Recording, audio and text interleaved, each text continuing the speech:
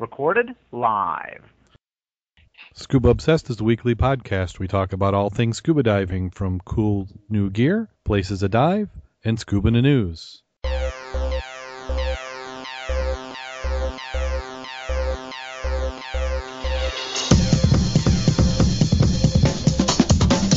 Scuba Obsessed, episode 100 was recorded live January 26, 2012.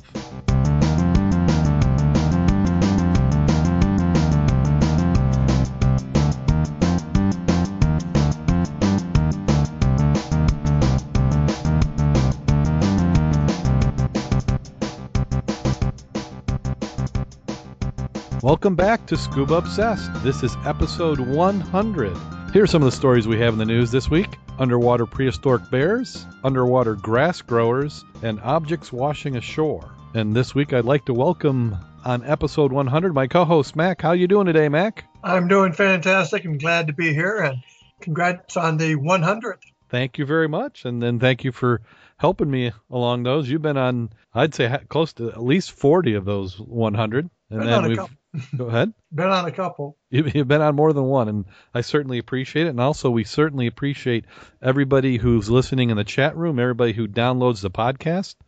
You know, when we started this show a couple years ago, who would have thought that we'd have had this many people show up?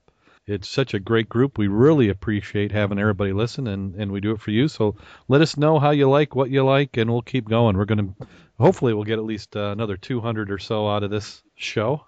And then also this week, a little bit later, we'll have Jim Schultz will be coming in, helping us along with some of the stories. And then maybe we'll pull some people in from the chat room towards the end of the show and let everybody say a little bit. So make sure you got Skype all fired up, and we'll bring you on in. What we're going to do is we'll start with the news. We got a full news week. You can go ahead, if you're not following us on Scoop It, you're missing out. We have articles that we post every day on Scoop It. And many of those articles, what makes it in the show at the beginning of the week. This first one is prehistoric bears found in an underwater Mexican cave. And I think it's the cave that's underwater and not the bears. This one's on Sotuta, Mexico. It's on eastern Mexico. Archaeologists uncovered ancient remains of 4 prehistoric bears in the Yucatan Peninsula. Officials believe they could date back to the Ice Age. They say the skulls are 11,000 years old in an ancient sinkhole or cenote that they found in 2011. And then one of them says, here in the site there were paleontology items, probably very old. Found out it was considered not in existence in this area. This area is very big, deep, and we have not finished exploring. And his name is Guillermo D. Andy Analysis. Oh my gosh, I slaughtered his name. I apologize. The skulls were taken 50 meters below the surface, about 164 feet deep, and they said the conditions were ideal for preserving them. We have found a large quantity of remains of bears. Some of them are clearly of Mayan origin, have such characteristics in the skull, their structure and bones are direct links to the ancient Maya origin. There's a pair of cenotes and very direct relationship with most extinct Paleotocene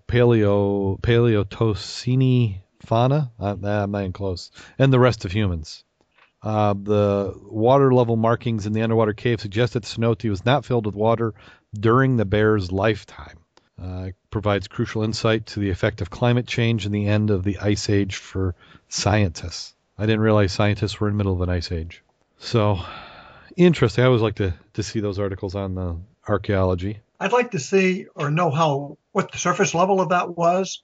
You know what I'm saying? Like, we're at 650 foot in our area. So if we went down 164 feet, we'd still be, 400 foot above sea level. Oh, I see what you're saying, below the surface. Right. I'm curious where they were or what the actual elevation is to see how far down that is. Because you think about that, that's a lot of water. Yeah.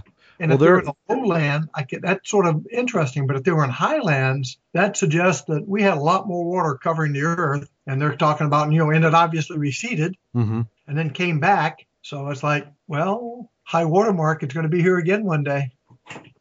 Yeah, I think, and this is my opinion on climate change, and many people are probably going to disagree.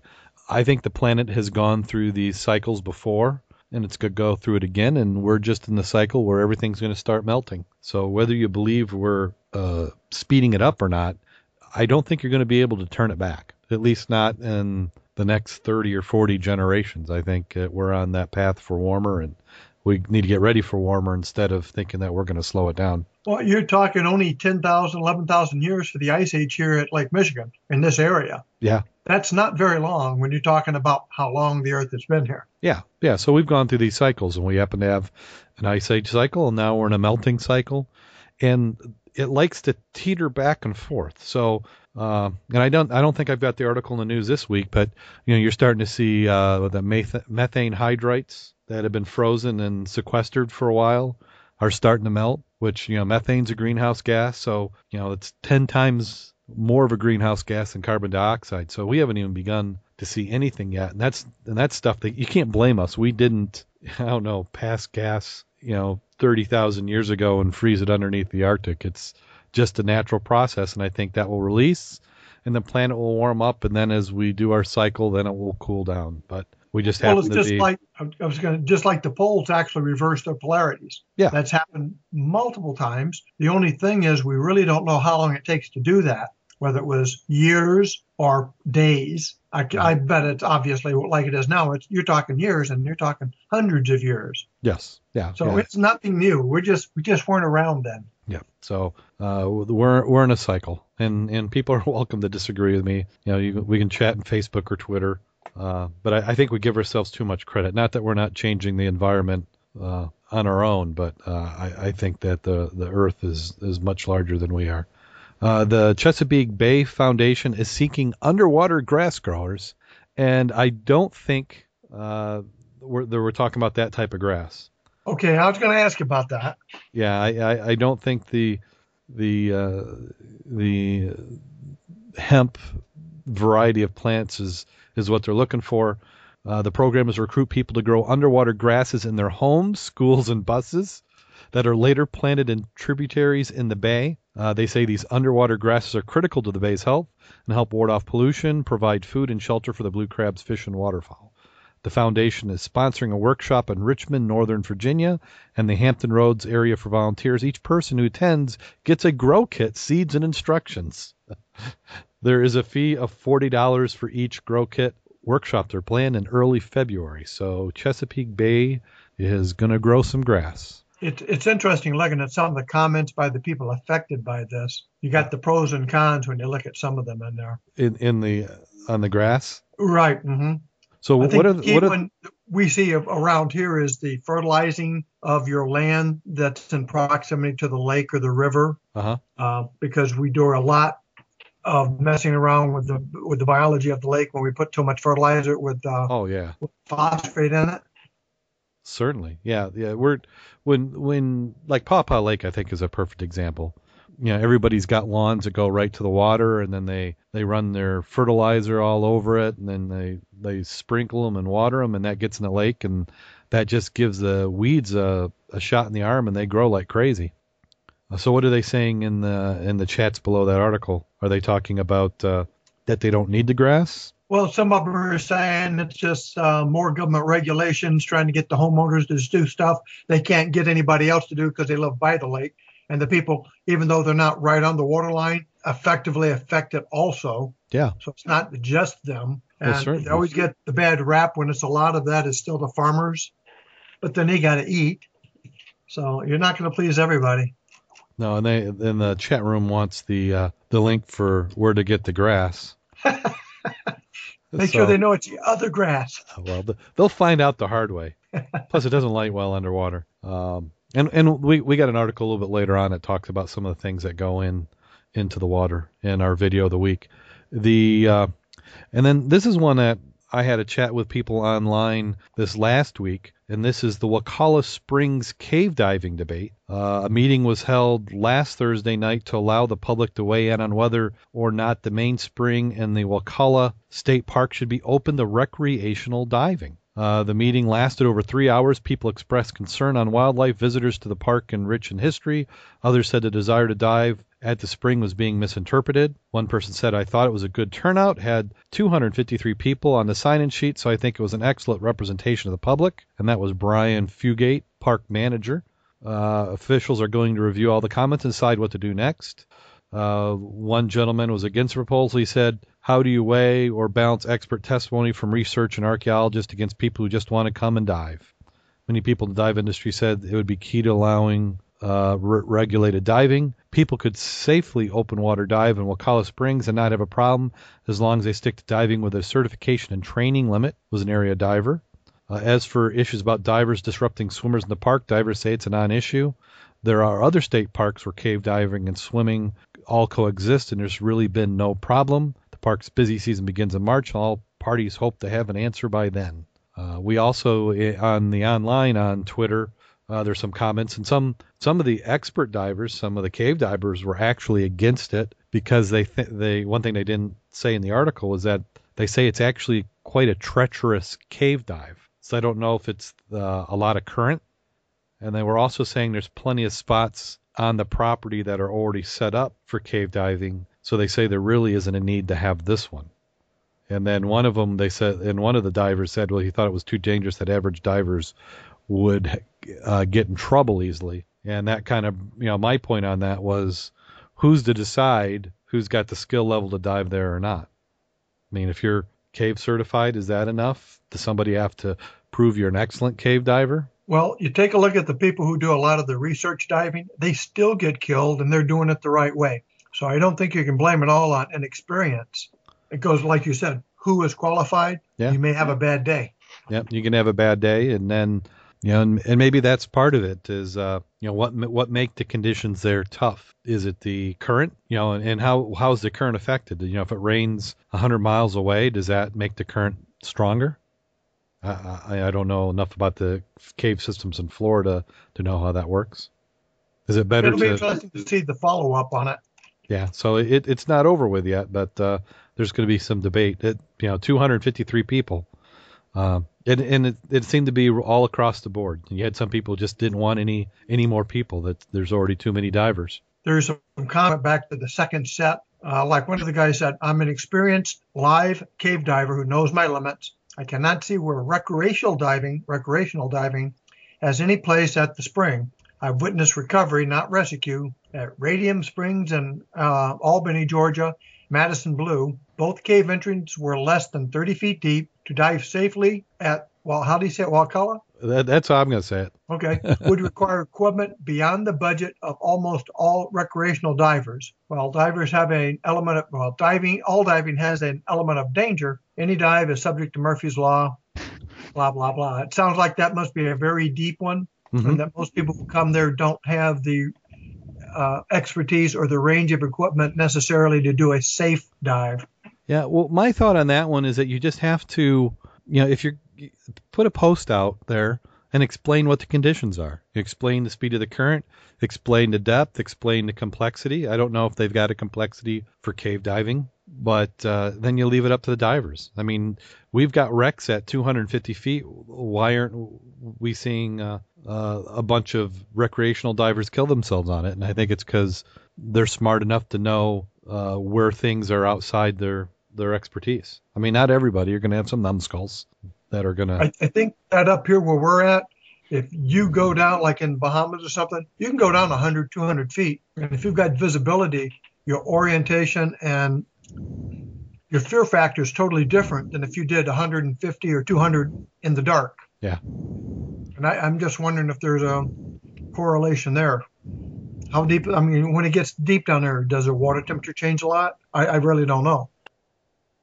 Yeah, I don't know in the caves either. If how that goes. And Jim, how you doing? We also have Jim Schultz here. I'm good, thank you. Sorry I was late joining. No problem. So, you have any input on the cave diving? I've only done a little bit of cavern diving, and I loved it. I'll use Ginny Springs as an example. They've got pretty strict standards about if you're not cave certified, no lights. And then at the cave entrance from the cavern, they've really got it well marked, and basically it says, warning, go beyond here and you may die. So, if you're dumb enough to ignore the warnings and go where you're not prepared to be, you pay the consequences. Yeah, and somebody in the chat room, I think it was Lynch Diver, was talking about that maybe they just have a need to have people do a fee up front and pay for the recovery if they don't make it. Kind of like the Mount Everest bring your own body bag. Okay. Yeah, prepay, and if you come back alive, you get a refund. Yeah, okay. Motivation. So next one up is, and it seems like this one's been all over the news this last week, the new celebrity fitness trend, scuba diving.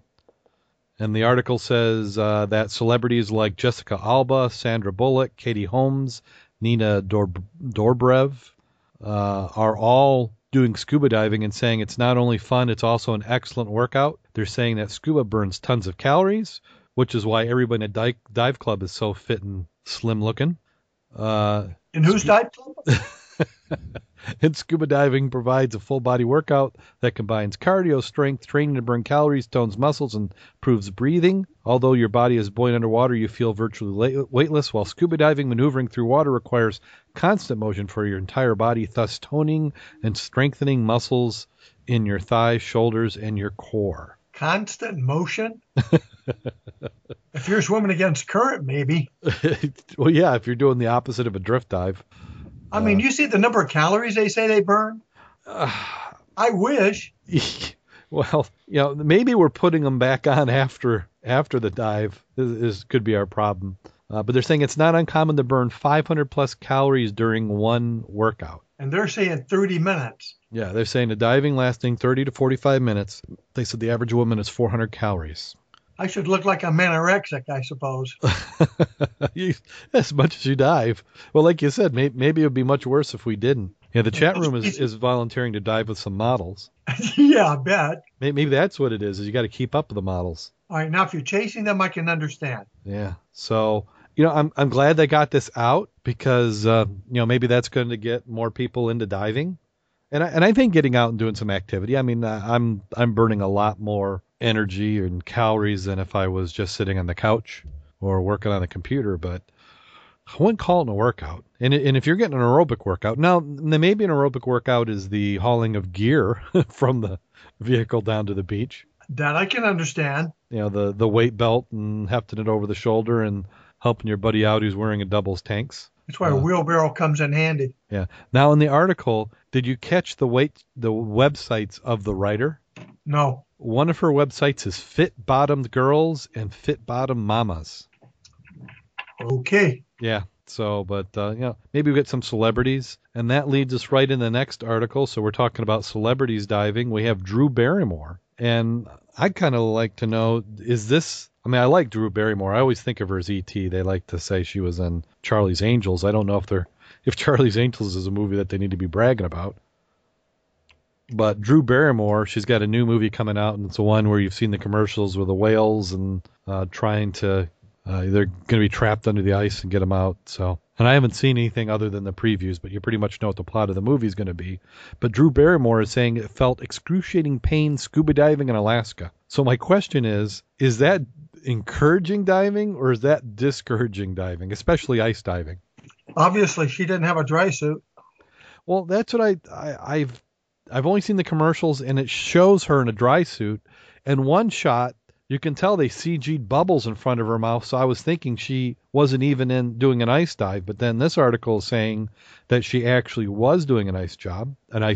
The director of the film, he had us in Alaska on this ice floe. We felt like we were working with the Snow Globe Theater. I got to swim in freezing cold Alaskan waters with harbor seals. They were trying to keep it authentic, so she went and did underwaters, but she was met instantly with excruciating pain. It felt like knives going through my body. It was insane. They told me temperature was 34 degrees. I was like, that doesn't sound so bad. Then you get in and you're like, ouch, I feel very bad at pretending or faking things. I really want to transport myself, sort of believe whatever scenario I'm in. Ouch. So now, has anybody seen it? Was she, like they're saying in the chat room, obviously it wasn't a dry suit, but the clip I saw, she was in a dry suit. But maybe, I also heard somebody say that there was like a scene where she went in without. So if she went in without, yeah, that would definitely be ouch. I can't even believe insurance would let her go in. That would be stupid. Yeah, without a dry suit. Yeah, that would be nuts. So yeah, without a dry suit, and we're ice diving in wetsuits. So You just don't do your first ice dive in a wetsuit. So is she scuba qualified, or does that really say? It never said, but you're not going to let somebody get in the water without being certified. I'm guessing. She says the experience wasn't all bad. She's fortunate enough to meet the heroes behind the real life 1988 rescue. She says, we worked with people and families who have been in Alaska for generations, whose parents were involved with the rescue of the whales. It was great. So good for diving, not good for diving. Maybe not so good for ice diving. But then again, we even have problems with getting regular divers to ice dive.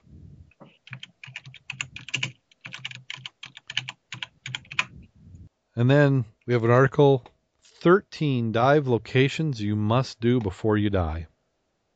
I don't know how they got the list down to only 13. So we'll just go through a couple of the items or locations. The Philippines. Now, Mack and Jim, have you ever dove the Philippines yet? No, I'm a Lake Michigan, and that's about it. A little bit out in San Francisco. I've never been down there to the sunny south. Yeah. Those Caribbean things, that's just all phenomenal. Yeah, I don't think I would like that warm, clear water. Yeah, it's just not diving to me. I think it might be a little dangerous. Scary. So let's see. So the first one up was the Philippines, 71,000 islands. They're saying it's a great place to go diving. And then Mack, we've got Aqaba in Jordan. And they said one of the coolest places about that dive is a government-approved submerged tank. So they actually have a tank that's growing as part of the reef. We've got Thailand, Japan, Taiwan, and southern China, the Western Caribbean, Southeast Asia. Now that's kind of cheating. When you say Western, I mean they're like like Philippines, 71,000. That's like you might as well just say any place there's water.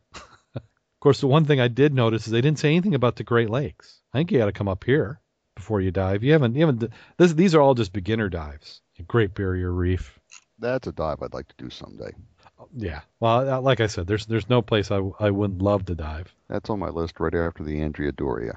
Great Barrier Reef. Doria has always been on my list. Yeah. Well, that's always been a someday dive. Yeah, and they don't have Galapagos on here. I would think that would be a good one. I mean, my idea is I'd like to go to France again and dive around, the canal. They got to be stuff out there. Go by a castle and dive the moat. So what's our own list? So let's say forget these tropical locations. What's the best for mucking around and mudding? So you got the river in France. Yeah, it's got to be somewhere that's got 1,000-year history. You can find some good bottles out there. Yeah, like there's got to be something near Iraq. Isn't there like Iraq, Iran? Shouldn't they have some good rivers to go diving in? I don't know. I'm more European, I suppose. Yeah. Well, I saw, was it Egypt? They were doing some river diving there, and they were finding some amazing things. They got crocodiles there, don't they? Yeah. Well, a little detour you might have to do in there. Hey, we always have Sheboygan and Duncan Bay. What more could you want? That's like tropical. You want to do some grubbing? There's some grubbing ground. And next up, this one's not directly scuba diving, but I always like it when we figure out other things to do with the water. I'd love to get some information on what they're doing here. Scientists are making underwater biofuel breakthrough. It's a project by the Bioarchaeology Lab of Berkeley, California, engineered to strain a bacteria that digests brown seaweed to produce ethanol. The seaweed is already produced in huge quantities around the world without taking up freshwater arable land. One of the scientists said the brown seaweed is abundant, and in some varieties, such as giant kelp, can grow as much as 1 meter a day. The biofuels are produced by a number of different crops at present. Some produce negligible amounts of energy compared to what is required to cultivate and harvest them. They can also say they can use sugarcane or corn, also use up valuable arable land, displaces crops that could be used for food. So looking for alternatives such as Jatropha and algae. God, somebody's going to kill me on all these mispronunciations. They said it's harder to unlock energy from these alternatives, and the challenges that have bioengineers are targeting. Separate team of researchers from the Pusan National University in Korea is developing a two-pronged plan to use algae and seaweed both as a carbon sink and as a source for biofuels. So I wonder if they can put this stuff in a still. I don't know. Because you got to get the alcohol is what you're looking for, isn't it? Yeah. Well, they're saying the algae will make it, but you can turn anything into a cash crop if you make alcohol out of it. True. I always think it's interesting that quote, though. Biofuels are produced from a number of different crops. At present, however, some produce negligible amounts of energy compared to what is required to cultivate and harvest them. Yeah. And produce that. Ethanol is a good example of that.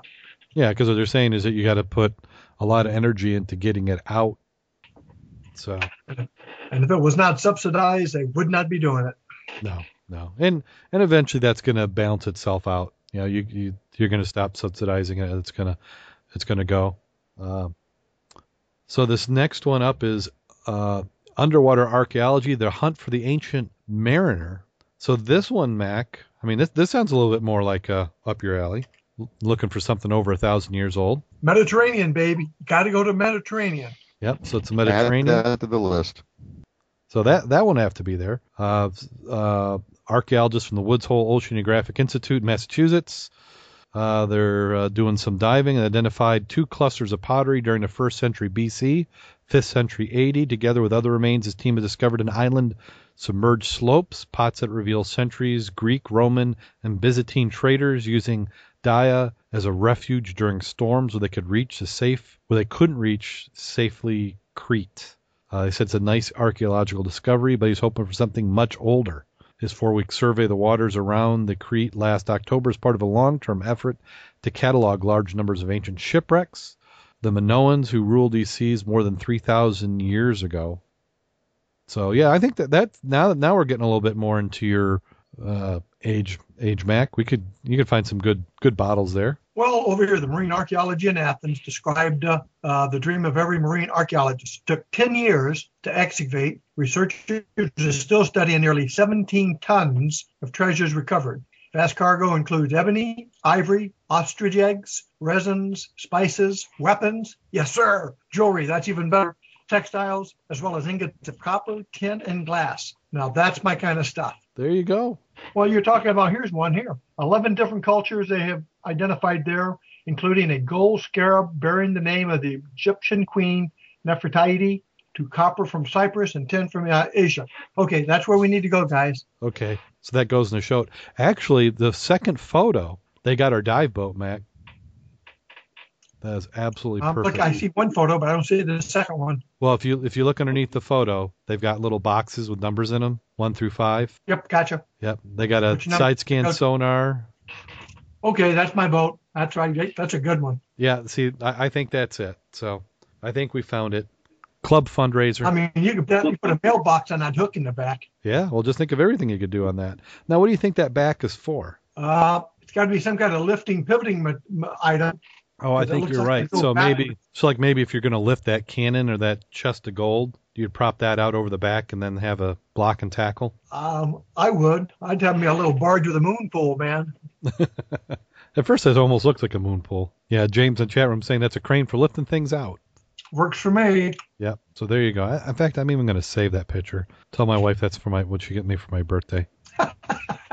Lots of luck. Small. You better have that winning lottery ticket first. The Willy Wonka one, little gold ticket. I would say that boat's about a 25, 30 footer. At the least. He's got a lot of freeboard in the back. It's nice. Yeah. That'd be a nice boat for us. Yeah, I think so too.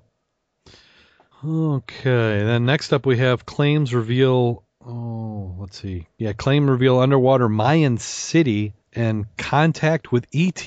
All right. So now we're getting somewhere. So let's not only find something where you can find some ancient things to dive on, but you can also touch spots touched by aliens. Well, I've been looking for that spaceship lost in the river for a long time. I haven't found it yet. Yeah, we're probably going just a few feet by it. But this one is out of the Hollywood Reporter documentary, claims to reveal underwater Mayan city in contact with ETs. Producers call it the most important archaeological find of the history of all mankind. The underwater Mayan city, a millennium-old landing pad once used for spacecraft and human contact with extraterrestrials. James wants to know if ET needs scuba gear. Well, I think he needs scuba gear. Now, I don't think he does when he's underwater, but I think when he's above water, he needs it because they can't breathe our oxygen-rich air. See, actually, I think what they're doing is they placed methane. You know, they trapped plants underground so it would bring methane to warm the planet so we get the methane levels up to the volumes that they have. Wasn't that the plot of a sci-fi series in the 90s? Sounds familiar.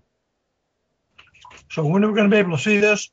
Well, I'm guessing it's got to come out sometime in the year. It says Revelations of the Mayans 2012 and beyond. So they better get it out because they don't have much time. We've got less than a year That's before where the world the calendar ends. went. But right So over here that's it what the says calendar went. experts have dismissed such notions. They point out that December 21st, 2012 is the exact date when the 5,126-year cycle comes to an end, and in no way signals Armageddon. So, all right, now we're not going to have Armageddon. We're good. Yeah, they said, in fact, it's going to calendar resets with a new cycle. Well, our calendar ends every year, but it hasn't stopped many TV producers from taking on the doomsday effort. So, hey, if it sells some tickets, they're all for it. Yeah, did you look at the comments all the way down at the bottom? No, I'm afraid to. Now, they're now claiming there's more planets than there are stars that are habitable. Well, we're starting to see that. I've been following that in the scientific papers, and just how many planets they've verified, and they're getting them to where they can almost see them that are Earth-size. So, yeah, they think that there's far more planets than stars now. In fact, they think it's kind of rare for a star not to have planets. Okay, so E.T. underwater, let's go, and then now we're getting into some good stuff. We have divers find a British World War II bomber off the Swedish coast. So this is one of those where I think that how great that would be to discover one of these. So the remains of a World War II Halifax bomber, and is found in the waters off the coast of southern Sweden. When we got down there, we expected it to be a rock, but as we pulled seaweed away, we saw it was metal parts, said diver Lasse Carlson, and it was quoted in the local paper City Miamo. Discovery has been kept secret since the summer, occurred during the university-funded expedition to explore the ocean environment in the region. The Coast Guard registered objects in seabed some 10 kilometers outside of Campingi Bay. When divers went for a closer look, they discovered metal scrap parts spread over a 100-meter radius. It's really interesting find. The first time in the last 10 years that a plane with a machine gun ammunition has been found in Swedish waters. Well, I'm quite sure it wasn't really intact since there was nobody on board when it crashed. 2 engines were already out of the 4, and they said it was struck by lightning. Huh. That would be a good thing to be in. Still be cool to find something like that, though, even if it was parts as parts. After bailing out over Skane County, all men survived. Regional history has it that the pilot, reportedly last to leave the plane, landed on a cow in a nearby field. After questioning a 6-month internment, the crew was returning to the UK. So why was Sweden, this is maybe a weakness in my World War II history, why would Sweden have held them?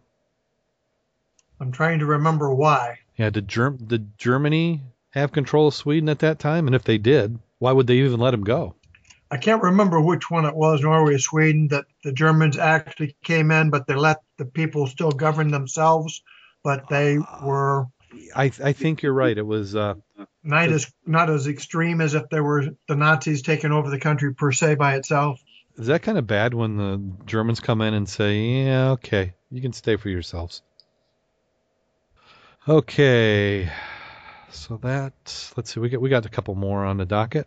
3 years after an accident, a boat washes up in Spain. Now somebody's missing some marketing opportunity out of this one. Keep the licking keeps on ticking. Yeah, I'm thinking, that whoever made the boat what they should do is give the guy a new boat. I mean, 3 years in the water. This was out of Nantucket, Massachusetts in August 2008. Scott Douglas, who was 58, watched his yellow fishing boat disappear, carried away by the swelling surf. He thought it would be the last time he'd ever see the Queen Bee. He was washed overboard and just happened to be washed overboard right next to some life-saving gear, survival suit, life vest. At times it's a very sketchy area. You wouldn't want to be dumped in the ocean there, but that's exactly what happened. Rogue wave knocked Douglas and his brother-in-law, Rich St. Pierre, off the boat into a sink or swim fight for survival. He remembers thinking the water was not too cold.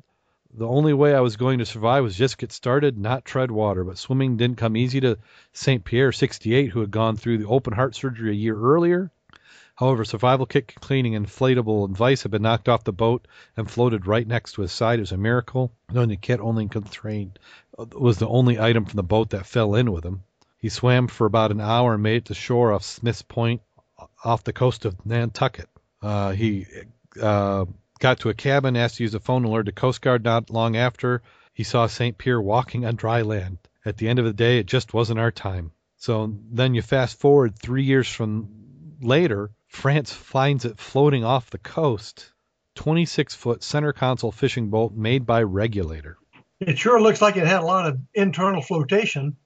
Well, a lot of those center consoles boats are kind of engineered with, that they're even completely flooded, they're still buoyant. So I think they should be making a big deal about it. I mean, 3 years. They said it's unusual for a boat to make it all over. It's not unheard of that items will get dropped in the water and find their way, but they said it's very, very rare for that to happen to a boat. Yeah, did you look at the video with it? No, I didn't watch the video. What was the video show? It just showed a couple of more angles to the boat than interviews with the individual. But sure had a deep center. But like you said, I can't believe they're not taking advantage of that. Yeah. Heck of a boat. Yeah. Missing a marketing opportunity there. And then we go from a boat washing up to we had some local naval historian or something was called in. I think it was some old fart was walking down the beach with a red hat and he thought he knew something. So this one is local expert weighs in on mysterious wood washed ashore. This one's out of St. Joseph, Michigan. Sounds familiar. Some mysterious wood turned up in a St. Joseph beach this week. Many people assumed the 50-foot planks were from a shipwreck, so they called a local expert to get the thoughts. And this is a funny name, Mr. Don. You mean our local expert has thoughts? Yeah, yeah. Mac, do you know who this could be? I think it was my brother. My other brother, Darryl. So how did they get a hold of you? Was this from the shipwreck announcement we done before? They just had you on the short list and called you out? Well, I think they called Jim first, and then he'd suck them on me because I'm not working, and he was. How close am I, Jim? No comment. But Jim did get down there later to validate what I said and what I looked at. Now, that just means we're both wrong, Mac. You're going to both be equally wrong. Now, that was just a flat, decking then. Yeah, that's a 45-foot long piece of wood, 3 foot wide, and it's 5 inches thick. Yeah, it looks to be a solid piece. A lot of it was covered with sand and ice, so I couldn't really clear it off yet.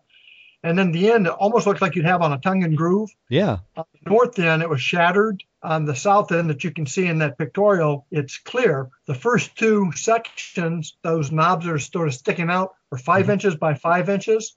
The third one that seems to be cut a little bit is 3 by 5. So it looked like it joined into a breakwater. And what I had done is I went back to my books and found a picture of Tiscornia Beach back in 1890, 95, when they used to have Plank's Tavern where the beach is, basically where the sand dunes are. Used to not be there. Used to be Plank's Tavern, then they renamed it St. Joe Hotel. And going through the write-up on it, they said they had a breakwater in front of the hotel. That's the first time I've seen any indication of anything that would have been a breakwater. So when you looked up the article, you saw that it was a breakwater.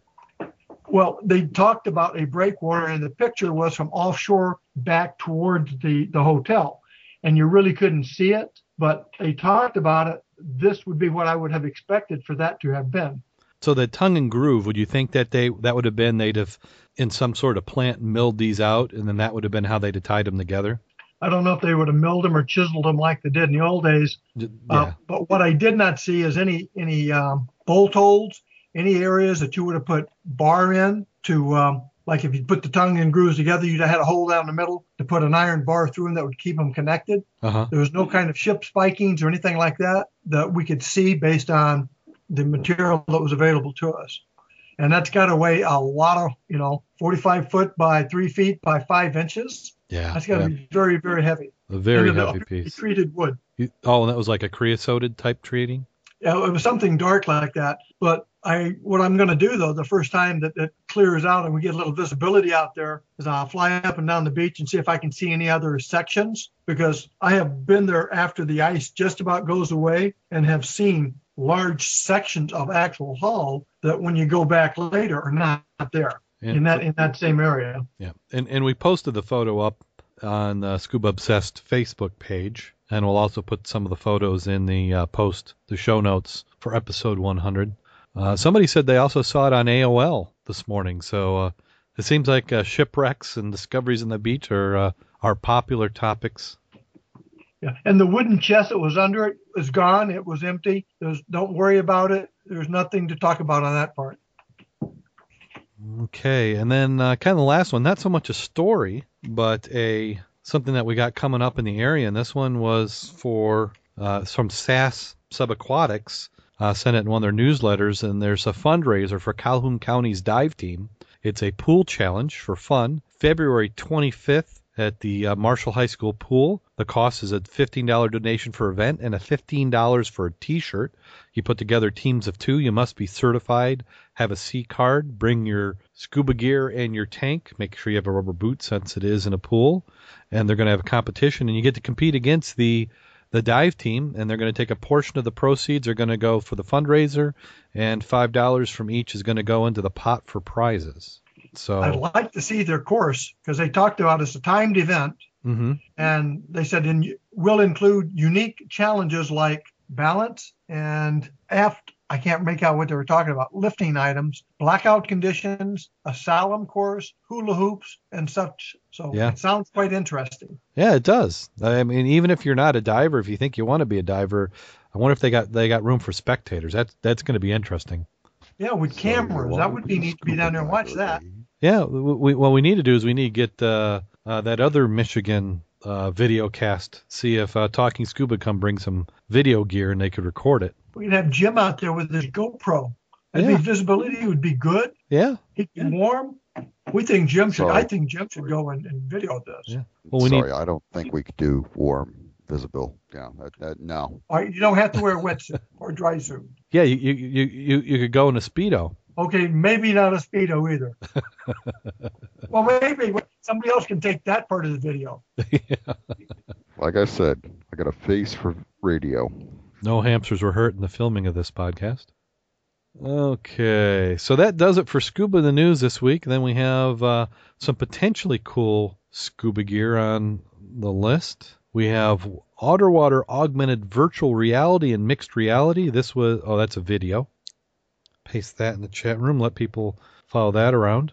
You click on that, you're going to get lots of drum noise real quick. And then GoPro. Now, Jim, you've got a GoPro camera, don't you? Yes, I do, and I'm getting used to it and really like it. Now, did you get the Hero 2? Yes. Yeah, okay. So something I just pasted in the chat room and we'll have links to is a really good review somebody did of the Hero 2. Gives all the specs. So what's now you use that? Was it last week? You used that in a dive? Yeah, Sunday when we were out playing in the ice, I played around with it a little bit and realized that if you're going to use it both above water and below water, you got to put something on the lens so that the water droplets drop off. Otherwise, you get strange water drop hanging to the lens. Now, could you use like that Rain-X type stuff that they use in car windshields? Yeah, that's what they recommend. Oh, okay. Okay, and then another video that we have of the week is one on YouTube. Make sure you watch this when you get a little chance of time, and they're showing about something that NOAA is doing, and they're trying to encourage people on the debris. So we talked about earlier in the show with fertilizer, and they're just trying to let everybody know that what they do on land is affecting what's going on in the water, and we see that a lot. I think the water conditions are getting better in the river as we improve the waste treatment upstream. We still got a long way to go. I'd like to see South Bend and Elkhart and all those communities stop dumping raw sewage every time it rains into the river. I know. I appreciate it. Yeah. Well, I still think it's happening quite a lot. I don't think it's happening as much as it used to. But did you get a chance to take a look at the video? For the marine debris? Yeah. Yes. Yeah, I did watch. That's a lot of netting and stuff they've got out there. That's amazing. Yeah. Well, that's the type of stuff that scares me. I mean, we've run into that when we do the dive there off the cement plant. There's netting there. Yep. And that netting I've actually ran into a very large net that was partially submerged up there off of Duncan Bay many years ago that had to been, half a mile long. It was an Indian net that broke free. Now, when you say Indian net, was that a modern Indian net or something a little older? Yes. No, it's a modern one, but it had broken free, and the buoys, they only had 2 left, and it was just coming off the bottom. But you go down there, one, you had to be careful not to get entrapped in it. But there's lots of fish that aren't going to be harvested. They were just stuck in the net now with their gills. Yeah. Well, they say that's one of the things about the net. When those nets get trapped, they continually keep killing. Things will keep finding their way in and dying, and then things that smell them dying will go in and they'll get caught, and it just keeps going. And some of these nets now, when you get nylon nets, I mean, they're going to be there for an awful long time, and that they showed that in the video too. So, anything we can do to help clean up and make sure things don't get in the water, the much better off we are. That's why they need grubbers like us. Yeah, we're down there, and that's what I do every time I go down. And I have to say, part of it's for selfish reasons, because I want to get it out so next time I don't have to find it, I can get to the good stuff. Yeah. So that does it for the news. We finished the news up fairly well this week. So now we're going to go right on in and talk about last week's dives. We did get some dives in. We had myself, Mack, Jim Schultz, and Jim Kleeman all went and dived. And then we had Jim's son, Josh, did a little bit of shore support before he had to go into work. Did we have anybody else I missed? Oh, Richard. Didn't Richard show up? Yes. Yeah, Richard Curtis was there. Yeah, Richard Curtis was there. So Jim, what was your thought of the dive? I enjoyed it. It's been a while since I've been under the ice, and I didn't stay under that long because I was having a bit of a free flow, so I've got to do some work on my regulator. But it was fun to just get out, play around under the ice again. I was amazed how warm I stayed, because I stayed in the water for quite a while with Richard breaking the ice and then tending for Don when he was under. Mm-hmm.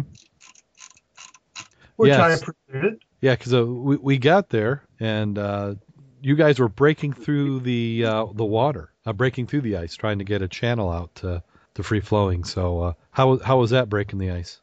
It was amazing how it wore me out, because the ice was only 3/4 to an inch thick, so you could break it just by putting your weight on it and then pushing down a little bit or trying to kick up. But I could certainly see how a swimmer or a fisherman or someone who went through the ice would very quickly tire trying to pull themselves out. Situation like that. Oh yeah, if you didn't, I mean, you're going to get cold for one thing. That'll sap your strength away, and because you'd be pulling yourself out, then you'd break through, and then pull yourself out again.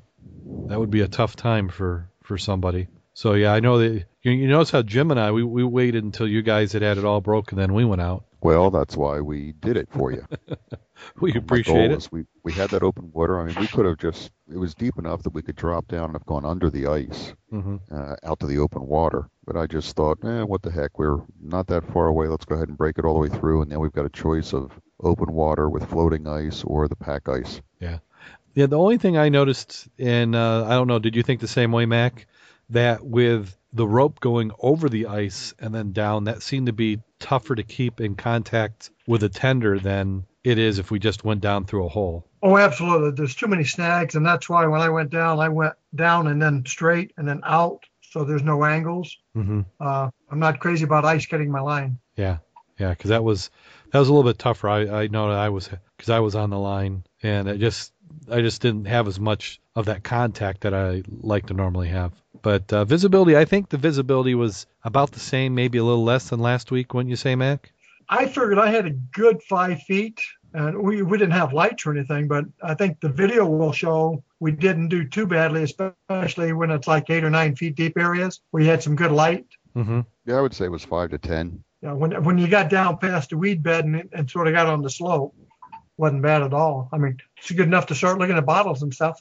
Now, did you find any bottles? I did not bring any up because I did not take my goodie bag, but I think I put one up on the anchor that I'd found, that one large pole that we'd found down there.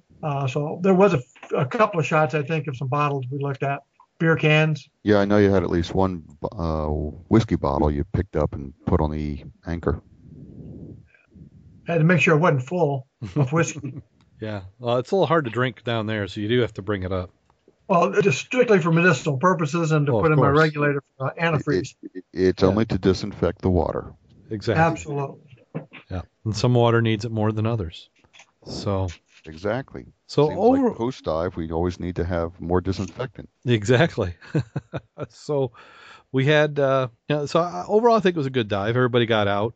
Not a long time. Didn't get whole lot of bottom time, but I always feel more comfortable keeping the skills up when we dive like this. When we get every weekend like we have been. You notice how your suit doesn't shrink as much either. No, it doesn't. That is true. That is true. I don't know how that works that way, but yeah, I'm discovering more holes in my gloves, so I got to do some patching. Then we did the post dive required meal at the hot spot. Chicken. Yeah, I think I'm kind of chickened out. I don't know if I'm going to do next time we eat there if I'm going to do chicken again. I mean, it's really good chicken, but I'm mood for something else. So, any talks of a dive for this weekend? Well, I'm going to go try pulling wings off of birds, airplane birds, maybe Saturday if the weather's good. But I'm looking to see if anybody's available for Sunday. I might be. I don't know yet. I got to run up to Lansing on Saturday. So I wonder what the ice would be like on Lake 16. It's a long drive unless we knew. Yeah. Yeah. We need to call some of our Holland Battle Creek dive friends and see if they've got any insight on the Lake 16. The thing is, the weather has been so, like today we had 40 degrees and it's raining right now. So we're just not getting the long enough, cold enough at night, and it's getting too warm during the day. I can't believe that Lake 16 would have much ice. But if we dove back there at Paw Paw, if we could get access to one of the houses there in the Bay Area where the canal is froze over. Oh, I know. We could poke a hole there and actually do an ice dive because you got a little deeper water. We could do that right off of where they launch the dinghies for the sailing from the yacht club. Yeah, that little channel's right there. Now, Mac, you've dove in that channel in the summer with a hooker rig. Not to the right that he's talking about where that hook is. I've been through the other side. Okay. When you first go, you turn left and then go down by like you're going to the launch area. Uh-huh. I've been on that one. Okay. Because it's pretty clear and not a lot of obstructions. Okay. That'd be interesting. Yeah, I wouldn't mind doing something like that. So I'll have to see. We'll have to get that cleared. And then I did finally, I've decided I'm going to do the Morehead City trip in Memorial Day. So I'm going to go down and do that one. Well, remind me so I can put it on the calendar here for the club. Yeah. So you're going to go back down for the shark teeth this year? I don't know yet. I think I might need to wait a little bit longer before that. Rich was trying to corner me last night and see if I was willing to do October, November time frame again. So I just think if I keep doing these trips, I'm not going to be able to get a dry suit. I'm determined to get a dry suit. I'm getting closer. I've kind of narrowed it down a little bit more. So I'll let everybody know when I figured out exactly what I'm going to get, or maybe I'll just surprise everybody and show up one day in the dry suit. That would be a surprise. That would be. So, but I think I've got it settled. Now it's just a matter of hoarding money away in a secret hiding spot that nobody knows about. Now we know what happened to the chest. Yeah. What's that, Jim? A Mac? I said, I don't remember what I said now. Oh, okay. Must have been really good. Yeah. It was 5 seconds ago. I've already forgot. Short-term memory sucked. Squirrel. Yeah. So hopefully everybody in the chat room, we had a nice chat room tonight. Make sure everybody, if you're in a chat room, you're definitely Scuba Obsessed, and you need to make sure you put your pin on the Scuba Obsessed fan map. So you go to Scuba Obsessed, you click on About, and it says Fans, and you click on there, and it'll get you a map, and you can put your push pin in. So slowly each week we're getting a few more people putting it in, getting quite a few people visiting the website. It's always nice to hear about it. And then make sure you can follow us on Facebook. Go to facebook.com/Scuba Obsessed. We're also on Twitter @Scuba Obsessed, all one word, no spaces. And then we'll have some show notes. We love those 5-star reviews on iTunes. And also if you go into TalkShoe, you can do reviews there. Give us 5 stars there. And if you want to leave some comments as well. And then Mac or Jim, you got anything you want to plug before we get to the end of the show? Well, I can't think of anything today. I do need to plug a couple holes in my wetsuit or my dry suit. I do know that some people are going to get to go back to Bowling Green and play around at the research area a little bit next week. Yes, I am planning to do that. If, for those on the line, Bowling Green University's got one of the greatest files of shipwrecks and ship information from the Great Lakes. So if there's something you need checked out, drop me an email. I'm going to be there Monday afternoon for a while. I've got a pretty full agenda of things that I need to look up. But if you got a hot one, I can see what I can find for you.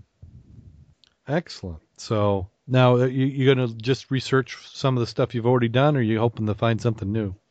When Don and I were there in the fall, we spotted some things on ship construction that I didn't get copies of everything that I wanted to. And with trying to identify Mack's wreck, I think there may be a few leads there that we've got to go back and I'm going to get copies on. And then I've looked through their archives some more and found some other pieces of information on some shipwrecks of the area that I want to take a look at and see if there's any new information about those wrecks. Excellent. So everybody hang on after the show, and we'll have, as soon as we finish Scuba Obsessed, we'll bring you on and let you chat on this 100th episode, get everybody to talk about it and give some feedback. Let us know what you want to do for the next 100. So let's see, is there anything I'm forgetting? Go back to the show notes. Always feels like I'm forgetting something. So, but I don't think so. Maybe I'm just stalling. I don't, the joke might be that bad. Okay, so everybody hold on. You ready, Mac? I'm ready. You ready, Is Jim? it that time? Yeah, it's that time. Is it really that time? It is. We can't delay it any longer. Okay. So here we go. Get ready for it. Oh, wait, now I just got to find a joke. I got so many of them. See, it's kind of like wine. I've got all these kegs of jokes just fermenting, and I'm waiting for them just to get to the right amount of stench, and then that's when you know they're really ready. Uh-oh, they're saying the episode 100 joke must be an epic. No pressure. Not that the pressure's on. No pressure at all. Okay, let's see. Uh-oh, there's a chant starting. A chant? Joke. Joke. Chant in the chat room. Oh, I've never seen that before, but that's cool. That is nice. Yeah, it kind of has a nice catch to it. So here we go. Mike was attending his Divers Club's monthly meeting and just told them he couldn't make the upcoming wreck dive because of his missus wouldn't let him go. After putting up with the normal whooped comments and other derisive remarks, Mike left to go back home to his missus. When Mike's buddies started arriving the next day to catch the dive boat, who should they see but Mike, sitting with his gear all loaded, ready to go. They asked him, "How did you talk to missus into letting you go, Mike?" "I didn't have to," was Mike's reply. "When I left the meeting, I went home, slumped down in my chair with a beer to drown my sorrows. Then my missus snuck up behind me, covered my eyes, and said, 'Surprise.' When I peeled her hands back, she was standing there in a beautiful see-through negligee and said, 'Carry me in the bedroom, tie me to the bed, and you can do whatever you want.' So here I am."